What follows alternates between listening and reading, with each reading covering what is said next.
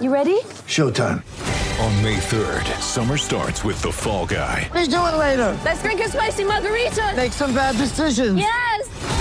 Audiences are falling in love with the most entertaining film of the year. Fall Guy. Fall Guy? Fall guy. That's what the poster said. See Ryan Gosling and Emily Blunt in the movie critics say exists to make you happy. Trying to make it out? Nope. Because I don't either. It's not what I'm into right now. What are you into? Talking. Yeah. The Fall Guy. Only in theaters May 3rd. Rated PG-13.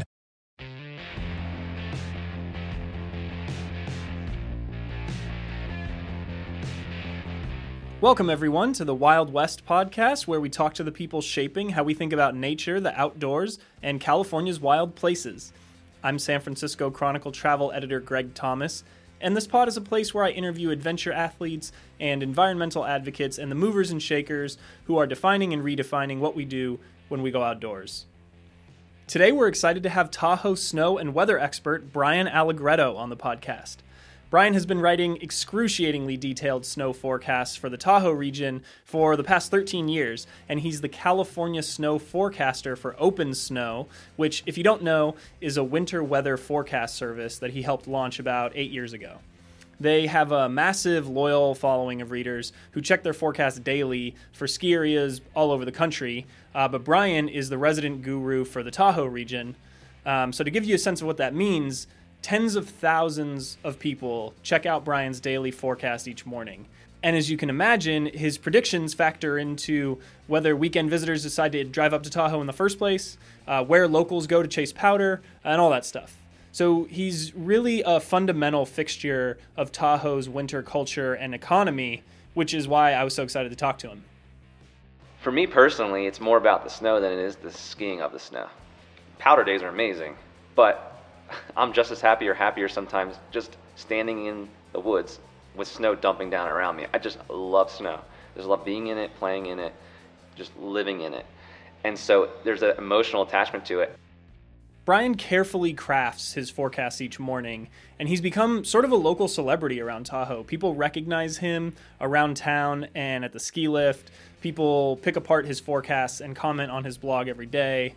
And he gets his fair share of haters, too, as you can imagine. So we talk about how he manages all that and what it is about snow that draws such passion from people. We also talk about his thoughts on climate change's effect on winter. And then, of course, I couldn't let him go without dishing on which resorts are his favorites. So to record the pod, I met Brian on a sunny weekday at the lodge at Sugar Bowl in Truckee. So you'll hear some ambient background chatter every now and then, and just know that that's where we recorded. It was a great conversation, and I hope you guys enjoy it. We'll get to my conversation with Brian Allegretto in just a moment, but first, this brief message.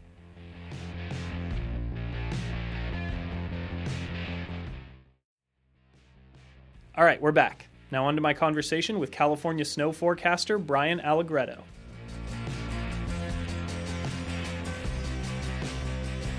So Brian, you are kind of the snow guru of Lake Tahoe. Walk us through an average day in your life. When does it start? What happens? How do you come up with the predictions and the projections? So there's a big difference in a day when we're in a dry spell and a day we're in a storm series. And so it could be anything from a dry spell like this past week, where I'll sleep until 6 a.m., have all my work done by 9 a.m. because I'm putting together 4 different blogs. So, storm day? That's completely different. So what I first have to do is... What time are you up on a storm day? I have to be up at between 3 and 4 a.m. because I still want to have all my work done by 9 a.m. I want to have the Tahoe blog out by 7:30, 8 a.m. is my goal, and then have all 4 or 5 out by 8 a.m. So I have to get up earlier for a bunch of different reasons. One of them is because I have to calculate all the snowfall from each ski resort. I have to take all their numbers, make sure their numbers make sense because sometimes their math's off, and put all that together and then compare that to what I forecast for the storm, plus put together the forecast for the storm that day and the day after. So yeah, it's anything from 3 in the morning to 6 in the morning, depending on the weather, working till 9, 10 a.m. And that's just to get the blogs out. That's not, I'm done for the day, 9 a.m., and I just sit around all day. It's, then I'm creating content the rest of the day. New model runs are coming out in the afternoon, the evening, so I'm constantly studying, reading, keeping track of what the weather's doing all afternoon and evening, sometimes updating the blogs in the evening if there's a big change in a storm that we're currently seeing.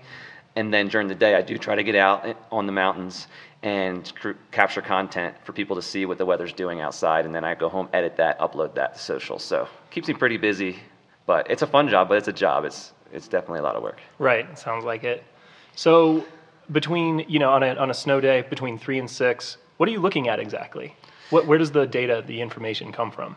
So I subscribe to several professional subscription sites, and then I just go on there and I'm looking through each model, and I kind of have my favorite things. So I'm pretty fast at it now. I mean, I just go in there, I grab, the variables I'm looking for from each model, put them into this huge spreadsheet that I've created and dialed in over the last 13 years, and that calculates the snowfall. And then I'm reading a lot of blogs from meteorologists all over the country when it comes to like global weather and just the overall pattern over the next few weeks. So that way, because none of them are forecasting specifically for Tahoe. That's kind of a lot of it. And then, like I said, on the day after a storm, it throws in the extra work of calculating all those numbers, emailing resorts that the math's off, and getting the final numbers in, make sure they're accurate. It's interesting that you say that the math of the resorts is sometimes off. Do you get the sense that there's any intention behind that sometimes, or that, I'm not trying to paint the resorts in like a negative light or anything, but they are obviously incentivized to put out like an inflated or like an optimistic, shall we say, like forecast for their specific area? I don't think they're doing it intentionally. What you have to understand is where they're measuring and what elevation. That makes a huge difference. If some ski resorts are measuring both base and summit elevations, which is really helpful. Like Squaw Valley measures at the base, it's 6,200 feet, and then they measure about 8,000 feet, the top of the Funatil. So you get a good idea what's at the bottom of the mountain, what's at the top. Most ski resorts, 85% of them, are only giving you one number. And if they're only giving you one number, where's that number coming from? Mm-hmm. Is it coming from the lower third of the mountain, the upper third, the tippy top? Some of them are measuring almost at the very top, like North Star, which is why they usually have like a bigger number. Then mountain right next to them that's measuring closer to the lower third. And some mountains have base elevations that are higher than others. Homewood Mountain goes right down to the edge of the lake at 6,200 feet. Where you go over to Alpine Meadows, the base almost starts at 7,000, which is the same as Sierra at Tahoe as well. Out in front of their parking lot starts at 7,000. Kirkwood starts even higher than that. You got Mount Rose starts at 8,200.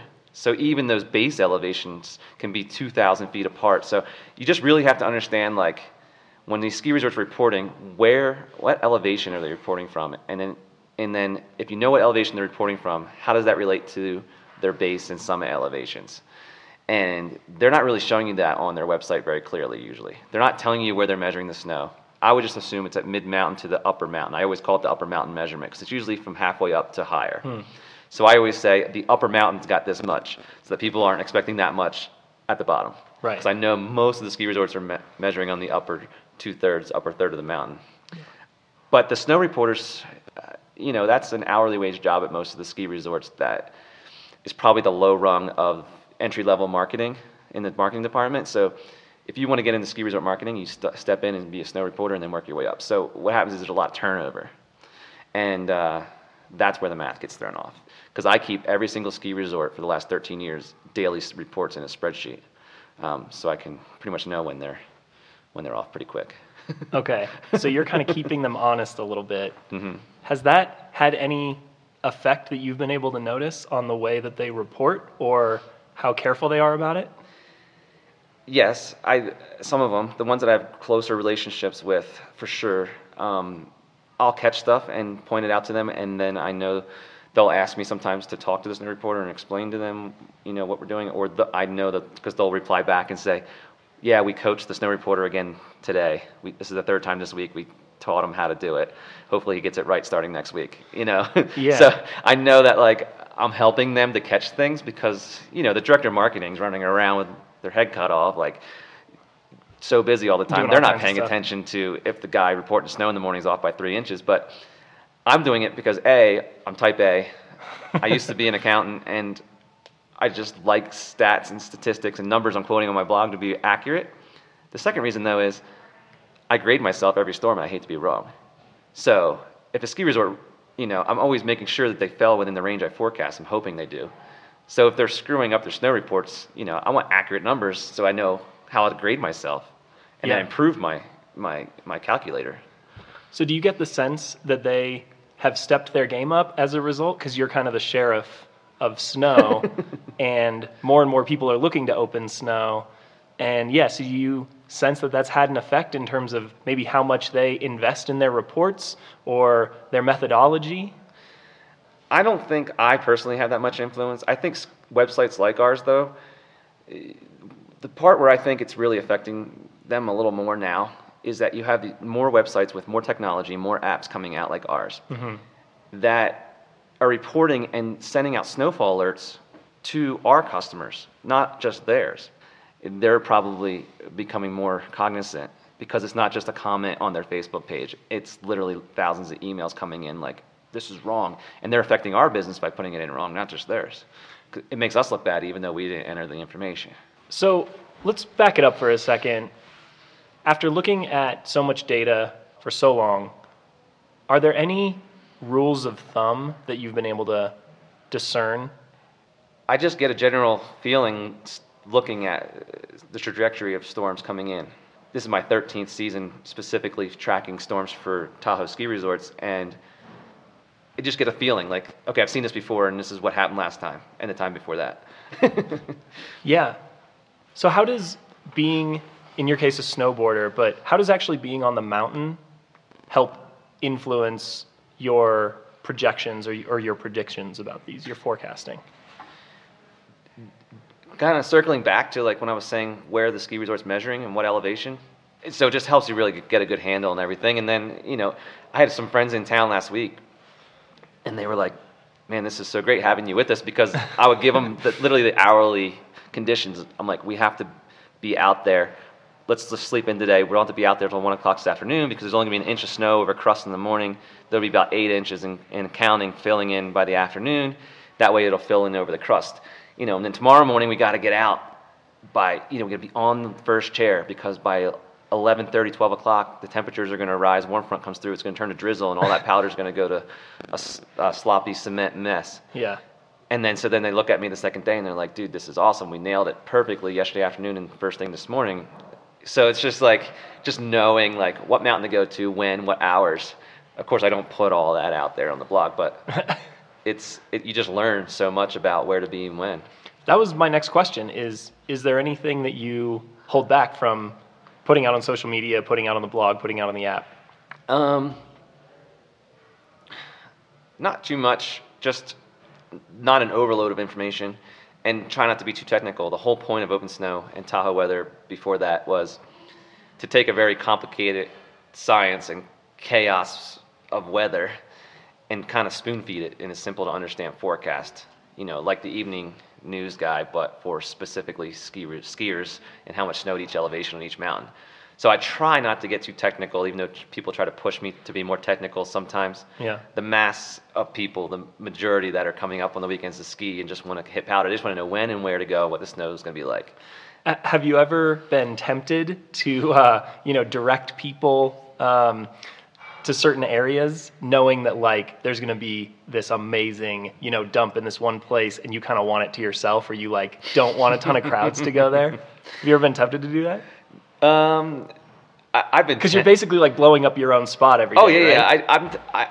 I don't promote any specific mountain for that reason, right. But I also don't usually promote any certain mountain because our philosophy at Open Snow is that we work to forecast all the mountains and we don't favor anybody. So I'm not going to sit there and be like, oh, well, Alpine's my mountains, and then just do social media every day from Alpine. Right. Just because maybe I bought a pass there and that's my mountain. Because we want to be seen as the forecast site for all the ski resorts evenly. So I kind of hold back from naming specific mountains unless it's right. Like a storm that's coming in the other day. I was saying from Sierra Tahoe down to Kirkwood, down the Bear Valley is going to get the most snow most likely. So I'll do that and I'll name 2 or 3 of them. And I'll do it once in a while. I could be like, oh, Mount Rose could get the most because they're at 8,000 feet and up. And everyone else is going to get rain on a high elevation storm. But I'm only doing that just because of that one storm. I just very careful about specifically, and I don't like, and I want to bash them either. I just try to stay very neutral because I know there's people that love skiing trees. There's people that love just to ski groomers. There's people that love to ski cliffs. I have all kinds of readers, and so I'm not going to try to put my influence on what I like to do. I'm not going to write the blog around snowboarding at a certain mountain on a certain terrain that I like. Yeah. There is the one secret mountain that I really don't mention too much. For me, would be Homewood, and I'm mentioning it on this podcast now. But but I think it's kind of a locally known that's a secret mountain anyway. Right. Like Right. people drive by and think it's only the one run that you see from the road, and it's actually much bigger. It actually has cat skiing at the top and has some nice bowls and great powder for days after a storm. So. It's a nice local spot amid Yeah. all of the huge resorts that attract like so many of the. Yeah, and it's on the West Shore all alone. Yeah. So for me, I mean, if I'm trying to escape crowds and hit powder and have no one else out there, and ride some old fixed grip lifts that make it impossible to track the mountain out.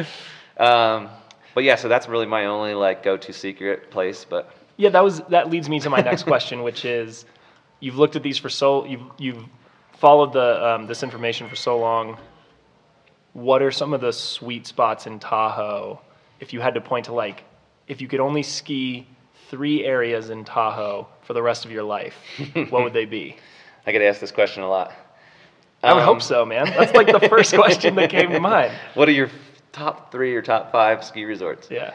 For me, it kind of breaks down by what you're looking for. I have kids and a family who obviously the kids are skiing different terrain than I'm interested in. And some days I want to ski groomers, some days I want to do trees, and some days I want to do chutes in rocks. So for me, I like all different kinds. So each mountain kind of has its own vibe going on. I'm more of a low-key guy. I don't like the crowds and the masses, and I don't like getting knocked over in a lift line by a bunch of people think they belong in the Olympics. So for me, narrowing all that down, and I live on the north side of the lake, so Right. the south side resorts are, they're all an hour and a half from my house. So for me, it's probably Sugar Bowl, Alpine, and Homewood would be the 3. And if you had to add the 4th, probably North Star, just because it's such a great family mountain, in my opinion. The kids love it there. It's mellow, and they have the ice skating at the bottom and all that. So Yeah. Back to your relationship to the resorts for just 1 second. Do you get the sense that they love you, they fear you? What's that relationship like exactly? Are they a little bit discomforted by open snow and what you guys are doing, or are they really stoked? Do they approach you guys like to, offering some kind of partnership? How's that go? I'm always trying to think about that in my head because I get different reactions from different ski resorts. I get ski resorts that have no interest in. I'll reach out, hey, can I stop by and give you a free T-shirt and some swag and just say hi. I'd like to learn a little bit about what's new this season, and they're like, nah, too busy. Okay, so I'm not trying to sell you anything. I'm trying to give you some free stuff and just I'm going to talk about your mountain a lot. But okay, and up to ski resorts like Squall that I am their personal weather guy. Yeah. On their weather page. They pay me to do that, and I have a great relationship with them. And they email me constantly or call me and want me to stop by or email them spreadsheets, numbers. Hey, VA, where were we last year on this date for percentage of snowfall versus today? I got to go to this meeting and I want to tell everyone. So I have a very close relationship with them, and they're pulling all our data on their website. Like they have the widgets from OpenSnow, so all the temperatures, wind, snowfall forecasts are all pulling from our site to their weather page. So it's that extreme from the one to the other. I'd say the majority of the mountains I have a friendly relationship with because they just want me to come by. I think most of them are reading us, and it's very helpful to them for a lot of people at the mountains. And operationally, it's helpful what I put out there for them. So I have a pretty good relationship with most of them, and I think they like when I stop by and give free coverage for sure. So 90% of them, it's really good relationship. Okay.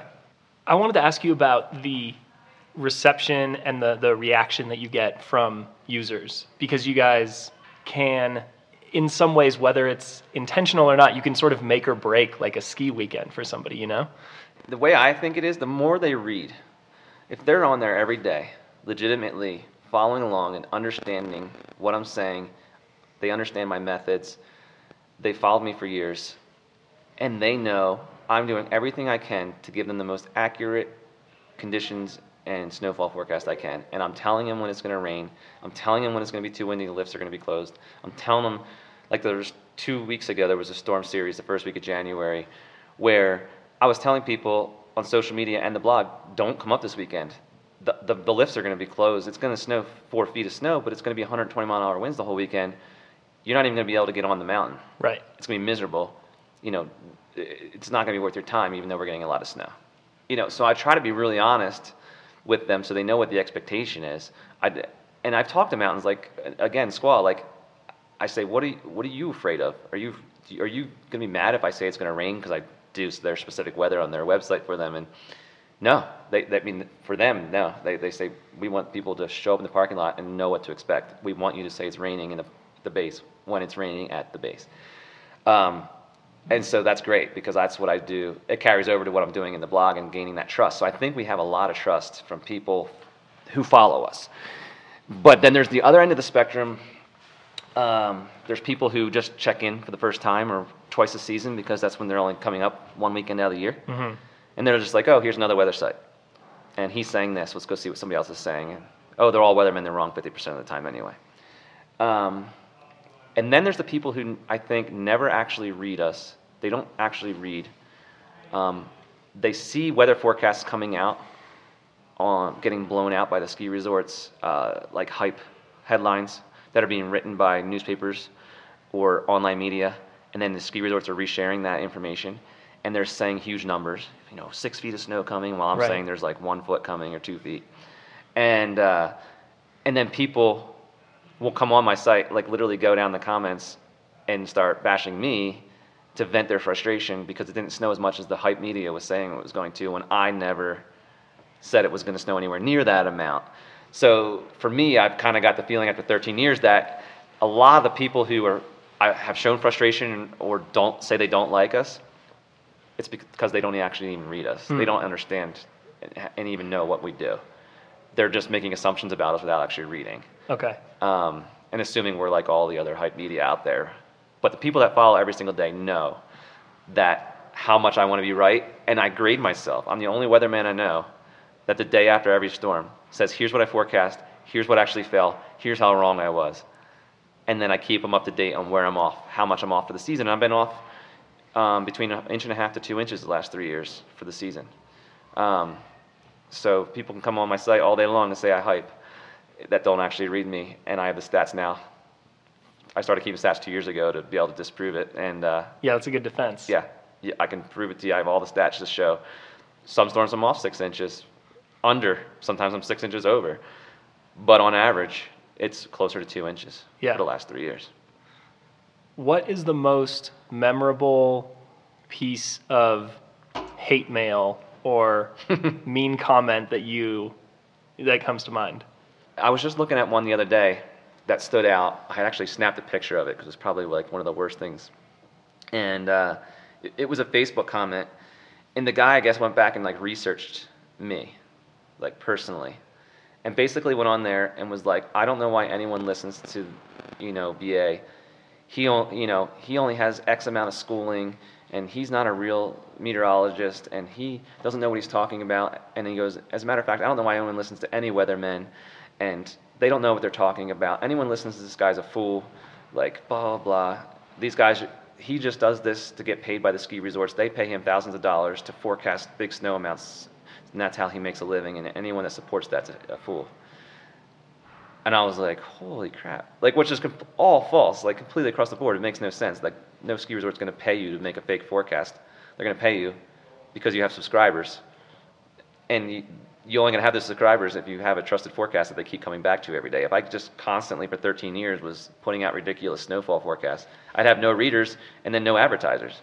But that's an easy accusation to make. It's really easy for people to understand who are maybe in that same boat, frustrated about the winters or are just wondering how open snow works. And it seems like the kind of claim that could easily gain traction among followers or readers. And I wonder if you have gotten that sense that there's like a contingent out there of people who think that, open snow is whatever in the pockets of the ski resorts or something. I think it's a contingent, but it's a small minority. As far as I can tell, as far as we can tell, we continue to grow and grow and grow. We already got a third of all skiers reading us and growing. So, and those guys who are giving us a hard time are coming on there too. They're in the comment section on our blog giving us a hard time. Like, yeah, well, you just gave us another click. Thank you. Like, you know what I mean? Like, if you hate us that much, you wouldn't read us. And they're still checking in because they want to know how much snow is coming. I think just in general, there's a jealousy thing out there too. I mean, we're not celebrities and we're not rich, but you see that in that celebrity world. People just slam celebrities because they're jealous, because they're successful, they have nice houses, nice cars. Like, I think people just get jealous that for a living we forecast snow and ski. Yeah. And they're not able to get out on a hill and ski because they're working at their job all week, and so they get on the blog and just slam us because it's just fun to do because they're just jealous, I think. But it's never, maybe a storm or two will blow a season, and we deserve to be slammed. But yeah, in general, Joel tracks his accuracy too, and it's never our intention to mislead anyone. Our whole company philosophy is to be completely transparent, honest, and accurate, and all we're trying to do is be as accurate and honest as possible. There's no motivation behind it other than that. So you guys are the oracles, and so you can see how people who are so stoked on skiing or feeling antsy because it's the winter and want to get out and really want snow can get passionate about it. Mm-hmm. But what is it exactly about? On some level, it surprises me how much traction a site like Open Snow has gotten, just by virtue of how kind of wonky it is. But what do you think it is about snow or skiing or the mountains that makes people this passionate about these deep dive weather reports? That's the funny part of it for me, just the part I love about it. That's me. That's how this all started, right? I'm extremely emotional about it. For me, I tell people all the time, for me personally, it's more about the snow than it is the skiing of the snow. Powder days are amazing, but I'm just as happy or happier sometimes just standing in the woods with snow dumping down around me. I just love snow. I just love being in it, playing in it, just living in it. And so there's an emotional attachment to it. I try to explain it for myself. If you want me to explain it how it is for everyone else, I just try to look at how it is for me. And you're right, I don't know. It's the same. I grew up surfing on the beach, and it's the same way. It's just, riding nature, like riding a swell, like energy. The earth is producing energy, and then you're harnessing that energy and riding it as a human. And the same thing with the snow. It's like nature's just pouring out this moisture and this energy. It's something that you're then going to go ride. And the mediums are so different. Like surfing, there's never the same texture and the same shape to a wave and the same angle on any given day. It's always constantly changing. It's why it's so hard to learn the sport, is because it's not like tennis where the court is the same clay every day and the same net, same racket, same ball. And then you just keep practicing until you get better. I mean, when every single day the speed of the wave, the height of the wave, the shape of the wave, the angle of the wave is different every single day, your medium constantly changing. And I think that's the same with skiing and boarding. Like, you got wet snow, deep snow, not so deep of snow, light fluffy snow, cakey snow in the middle, windy days, sunny days. There's so many changing mediums, and people have what they like. Some people like sunny days. They don't like storm days. I love storm days. I like getting whipped in the face with cold snowflakes and getting untracked powder because everyone's in the lodge getting warm. So I don't know. I just think there's just that human connection to nature and harnessing nature and riding nature. It's different in those sports like surfing and skiing. It's way different than other sports where you're harnessing man-made objects. Definitely. And I think there's a connection to our souls with the nature that way, and we get emotional. Because it brings us so much joy to be connected with nature in those areas. So that makes me wonder, because so many people go to these massive resorts often on the same days when the snow is good or projected to be good. That is the furthest thing from a natural experience for me, The last time I was at Heavenly, it was a huge mess getting up there. It was a huge mess getting home, huge mess on the mountain. And I was like, what am I doing? I mean, it really made me reevaluate my idea of skiing, enjoying the mountains, a ski weekend in Tahoe, which is, for those of us who live in the Bay Area, the most accessible and natural place to go. So I think that's interesting. It just makes me wonder about that, because I totally get what you're saying. All of these people love nature, want to be outside, love that feeling of skiing. But at the same time, when you go to these places these days, and it's like the crowds and just like the pressure, these pressure cookers, and it's just overwhelming. And so I just wonder, like, how how you reconcile like the experience that you want and that you kind of fantasize about with the experience you actually get. I think it depends. Yeah, and I think it depends on the person too. Like, I struggle with anxiety, and my whole life is something that I've had to deal with. And people who have anxiety know you find different ways to manage your anxiety. Well, one of the things I do to manage my anxiety is I don't ski on the weekends. Yeah. So because of that, because it's not enjoyable for me, not because it wouldn't be enjoyable, but with my anxiety that I deal with, being around large crowds and feeling the pressure to get first tracks on a powder day on a Saturday when it's going to be tracked out within the first hour, and I have to get up there, get first chair. That anxiety of all that just turns it off for me. So you're right, and so I think it just has to be like, what are your expectations? If you struggle with anxiety and crowds and rushes of people and things like that trigger you, then yeah, you should be expecting to be triggered when you come up here on a beautiful Saturday after a storm cycle.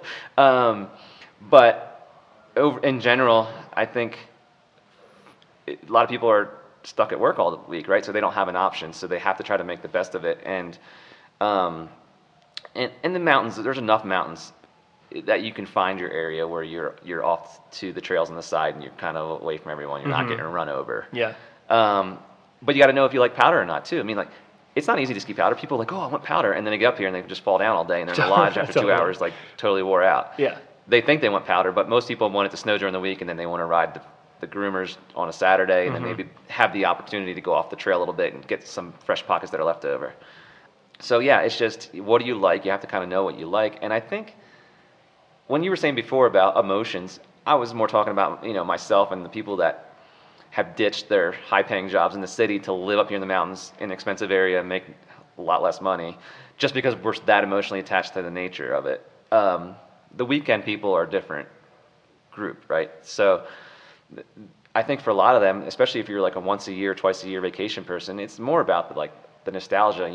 You come up thinking like nice hotel, hot tub, fireplace, dinner downtown. You have your favorite restaurant, you have your favorite hotel that gives you that feeling that you remember from the last few years, and it has your favorite hot tub, and you have your favorite mountain that has your favorite après ski bar, and that you go to with these certain friends you bring every time. Yeah, you have the ski outfit that you wear that you like or whatever you get to wear once a year, twice a year. So they're getting a good feeling from packing the car, heading to their favorite hotel, going skiing, heading up to their favorite mountain, going to their favorite restaurant. And it's a completely different experience and a completely different emotional attachment than people that live here. We're just going back to our same house we live in every day. We're not going to the hot tub or anything fancy like that. We're just going home and cooking ourselves dinner on the stove at our house that we go back to every day. So it's just two different emotional attachments, I feel like. For sure. Yeah, it's funny how it's such a different frame of mind, but you're basically doing the same activity in the same space oftentimes. And it's funny that you said you have you don't go on weekend, you don't ski on weekends anymore. I basically made that same resolution this year too. To me, it's worth taking the day off of work to get up and go on a weekday when it's going to be wide open and just chill. Even if like the snow isn't amazing, whatever, it's such a different experience. It's so much more enjoyable. I really come away from that day feeling chilled out and relaxed about it, as opposed to coming away from a day at a big resort when it's super popular on a Saturday, Sunday, whatever, and just feeling edgy and I just had to elbow my way through the day. If you haven't done that, if you're just a weekend warrior, I would definitely suggest that you try it once and fall in love with it. It's a totally. You and I were talking today. We pulled in the Sugar Bowl. It's a Thursday. There's huge base. Every single trail's open. There's a ton of snow on the mountain from the last storm cycle. It's beautiful. It's 40 degrees. The groomers look amazing. And an hour after the mountain opened, there's literally 10 cars in the parking lot because it's a Thursday. So, our experience when we go out and ski after this is, we're going to be the only ones out there. So, it's such an enjoyable experience. If you haven't skied midweek, come on up and try it out. There's people that ski midweek a few times, fall in love with it, and then they quit their jobs in the city and move up here. And that's why they do that, because they fall in love with that, experience that's different than the weekend experience, for sure. Yeah. Okay, so in addition to looking at all of this data in Tahoe for the last 13 years, I'm sure you've also studied the historic snowfall patterns. Yes. Are there any broad takeaways for kind of the lay person, the lay listener in this case, that they should know about, or that you think are particularly fascinating about snowfall in Tahoe, the way that weather interacts with the Tahoe Basin? Well, for the Cascades and the Sierra, we're right next to the Pacific Ocean. So the clouds aren't losing moisture as they come in. They're picking up moisture off the ocean and then slamming in to the mountains. And then they dry out by the time they go across to the rest of the country. So the amount of precipitation is just puts most of the rest of the country in awe of how much snow we can pick up. And when we pick up, like the last storm cycle where we picked up 6 feet at Squaw, right? That's not 20-to-1 ratio Colorado powder. That's like 8-to-10-to-1 ratio snow. So we're not only getting incredible amounts of snow, but that's at a low snow ratio. So the amount of moisture in that snow, the amount of total precipitation is just amazing that we get here in California, Oregon, and Washington. And, if they get a foot of snow in Colorado, they'll get a foot of snow off of half an inch of precipitation. We need an inch or more. So we get that Sierra cement, as everyone calls it. Right. But yeah, that's why one of the reasons I picked here, was trying to decide where I wanted to live when I knew I wanted to work in either the surfing or the skiing industry, is because they get the biggest storms here, the most amount of snow. And being a weather lover, I just thought how amazing it would be to live a place that gets 3 feet of snow overnight. We had 2 storms last March that dropped 40 plus inches overnight. Where else are you going to go that gets that much snow overnight? It's just incredible. But yes, because we're right next to the ocean, and so the storms come in, picking up all that moisture, and bam, slam right in the mountains, which lifts the storms and squeezes out even more moisture than they would already be dropping down in the Bay Area. There's obviously a lot of concern about Tahoe winters lately. Yeah. Do you think winters are fundamentally changing around here, or do you think what we've seen in recent years, recent dry years, is just kind of part of a larger pattern that we might be on the downswing of like a larger cycle? Any changes I've seen have just been so gradual. We went through a few drought years, which were pretty extreme. We didn't get any snow. Yeah. And then when we went right into 140, 150% of average snow year, was huge. Yeah, it was crazy. And then to an average year. And then the last year, where it was tied with the worst season on record as of February 20th, I think. Yeah. And then we had the second biggest March in history. And we ended up the season below average, but nowhere near the bottom.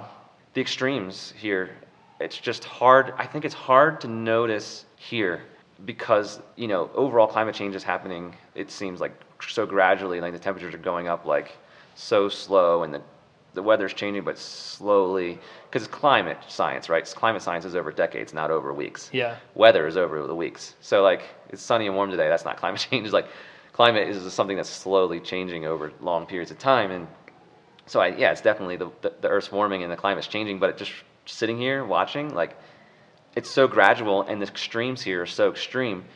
We had times in the 1930s where we went like 8 years in a row with like well below average snowfall for 8 years in a row. Huh. We've never had that many years of below average snowfall in a row since the 1930s. So, but we've had drought years, and then we have these really wet years.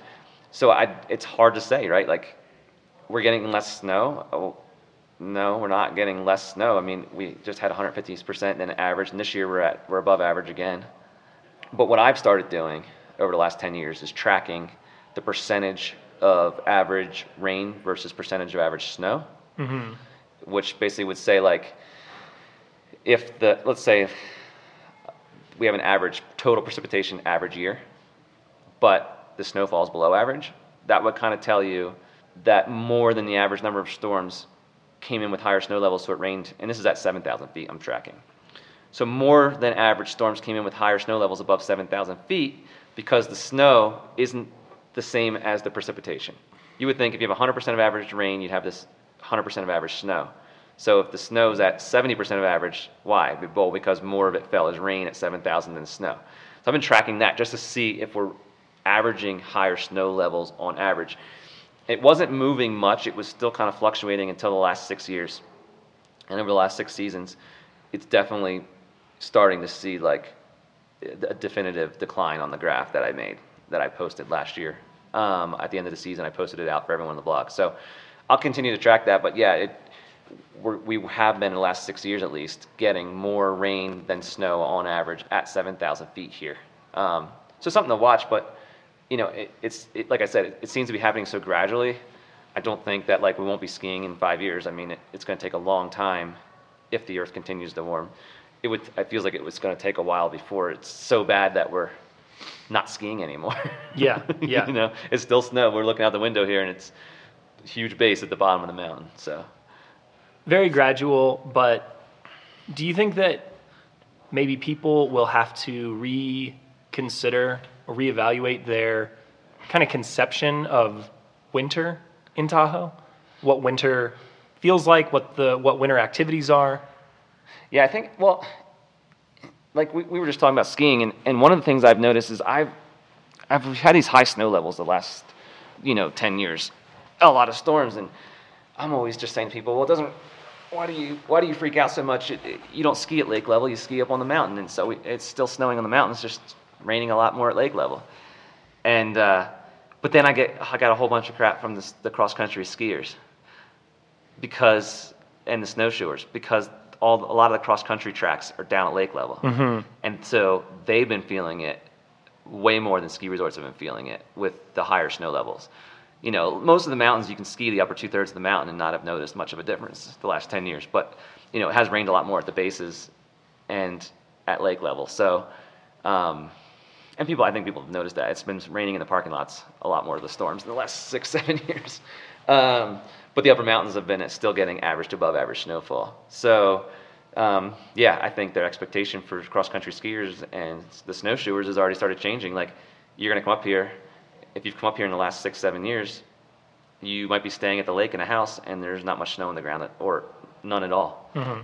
And but then people get confused because they're like, oh, there's no snow. But then as soon as you get up on the mountain, there's tons of snow because it's still snowing above 7,000 feet most of the storms. So I think we got to watch that because it's eventually, if that creeps up higher and consistently snowing at 7,500 instead of 7 and then 8, and the ski resorts will have to adapt to that. Yeah. How does open snow keep its edge in this space? It seems like there are more blogs, there's maybe more kind of competition, or at least more voices. So what do you guys do to stay ahead of the curve? Right now, what we've been doing is all of our money that we've invested has been into technology. We just redid the entire site this year, a brand new platform. Did the same thing for both of our apps, launched a new app for our summer program for Open Summit, hiking weather, and we're working on a new website for that.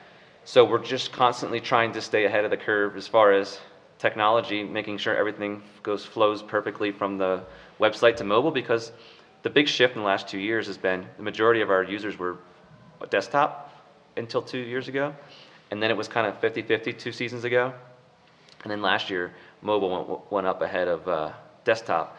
And this year, mobile use is way ahead of desktop use. So we had to redo our platform because what you saw on the website on your desktop looked completely different than what you were seeing mobily on your phone. Now we made it so it mirrors everything and mirrors the app. And we have technology, like advertising too. Like the advertising companies they're not buying banner ads anymore like they were when we started doing this 12 years ago. They don't call you on the phone like, hey, I want to put a static banner ad on your page. Everything's all through the cookies, and then they're tracking, and they know exactly how old you are, where you live, what you do for a living. So you could be on Open Snow in one house, and the next door neighbor is on Open Snow looking at the same blog, and you're looking at 2 sets of different ads because it's advertising to you. But we have to have the technology on our website to be able to do that, to be able to get advertisers, because if we still just only accepted banner ads, we'd lose a lot of our advertisers. So we had to keep up with that too. In the beginning, what set us apart from everyone else was we started a platform that was a lot like Surfline, where we had the forecasters forecasting from where they were skiing. Like Surfline was kind of the first ones to do that, where they had the surfers in each surf location as the forecasters on their site for the waves. We have skiers forecasting for the mountains they're skiing in each site. Any other site out there, pretty much that's as big as ours, that's forecasting for the whole world or country for ski resorts, has one general forecast for each region, coming out of one office in one state, not coming from somebody at a ski resort in each ski region. So that's what set us apart. And, you know, I still feel like, you know, everyone has their favorite app, but, you know, being that it's so personal with us, it's Joel in Colorado skiing there and forecasting, me here skiing and forecasting, Evan in Utah skiing and forecasting. First of all, you'd have to be as passionate as we are. I mean, we all worked our tails off, like making $0 for several years, just forecasting for the love of it. Never in the beginning did I even think it was going to become a career. I was just doing it for the love of it. And so you'd have to have that kind of passion that you're willing to work your butt off and make nothing, which I don't think a lot of people like to do.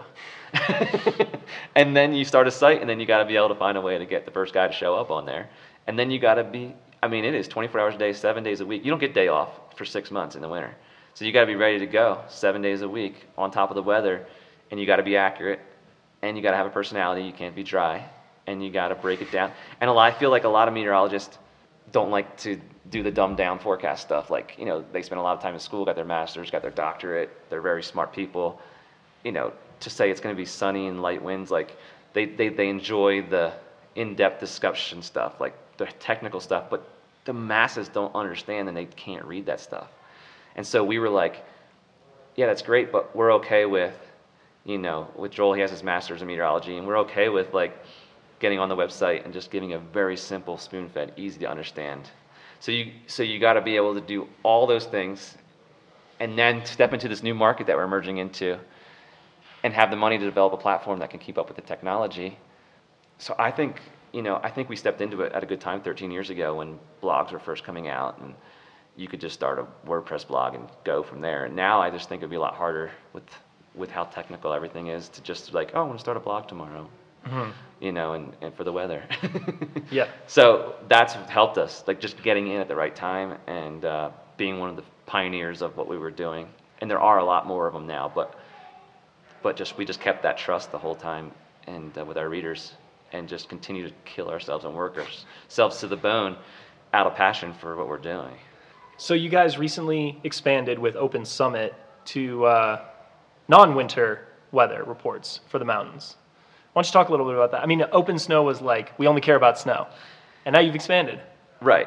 Basically how it started was lightning strikes, the issue with people out hiking in the summer, and lightning will just come out of nowhere and start striking trees around you. And when you're up, especially the higher you go, the more of a chance of that happening. So it started as a 14,000 foot and up lightning forecast in Colorado to protect hikers. But over the last 2 years, we've developed it into a total hiking weather forecast for the upper elevations for all the peaks in the United States. We added over 1,000 peaks this past summer when we launched the app.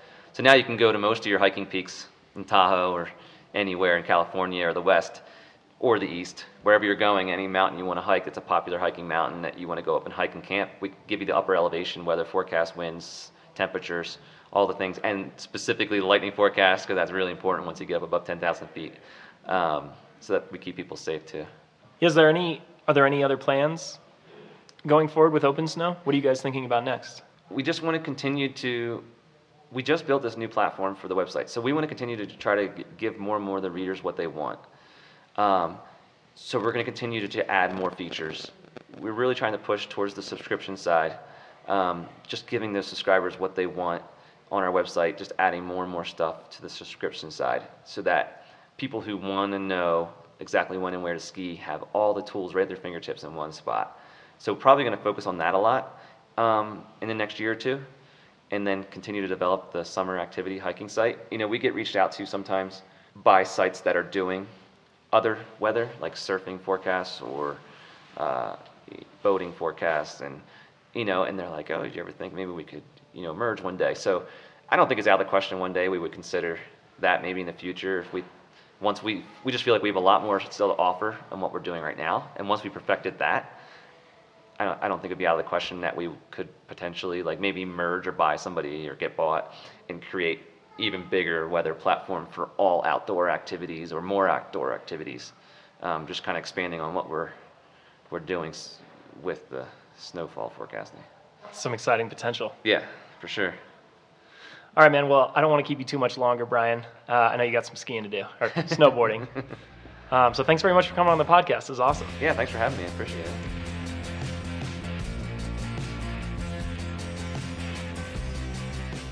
Thanks again to Brian for making time to come on the podcast.